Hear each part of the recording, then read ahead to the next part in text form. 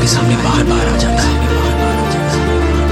मेरे दिल का सुकून थी वो, मेरे दिल का सुकून थी वो। उसी ने कहा था पंछियों को आजाद करो, अल्लाह की रहमत करो, अल्लाह की रहमत करो, अल्लाह के मखलूक को आजाद, अल्लाह के मखलूक को। उसने कहा था एक मजलूम को आजाद करने का मतलब है सारी इंसानियत को आजाद करना, इंसानियत को आजाद करना।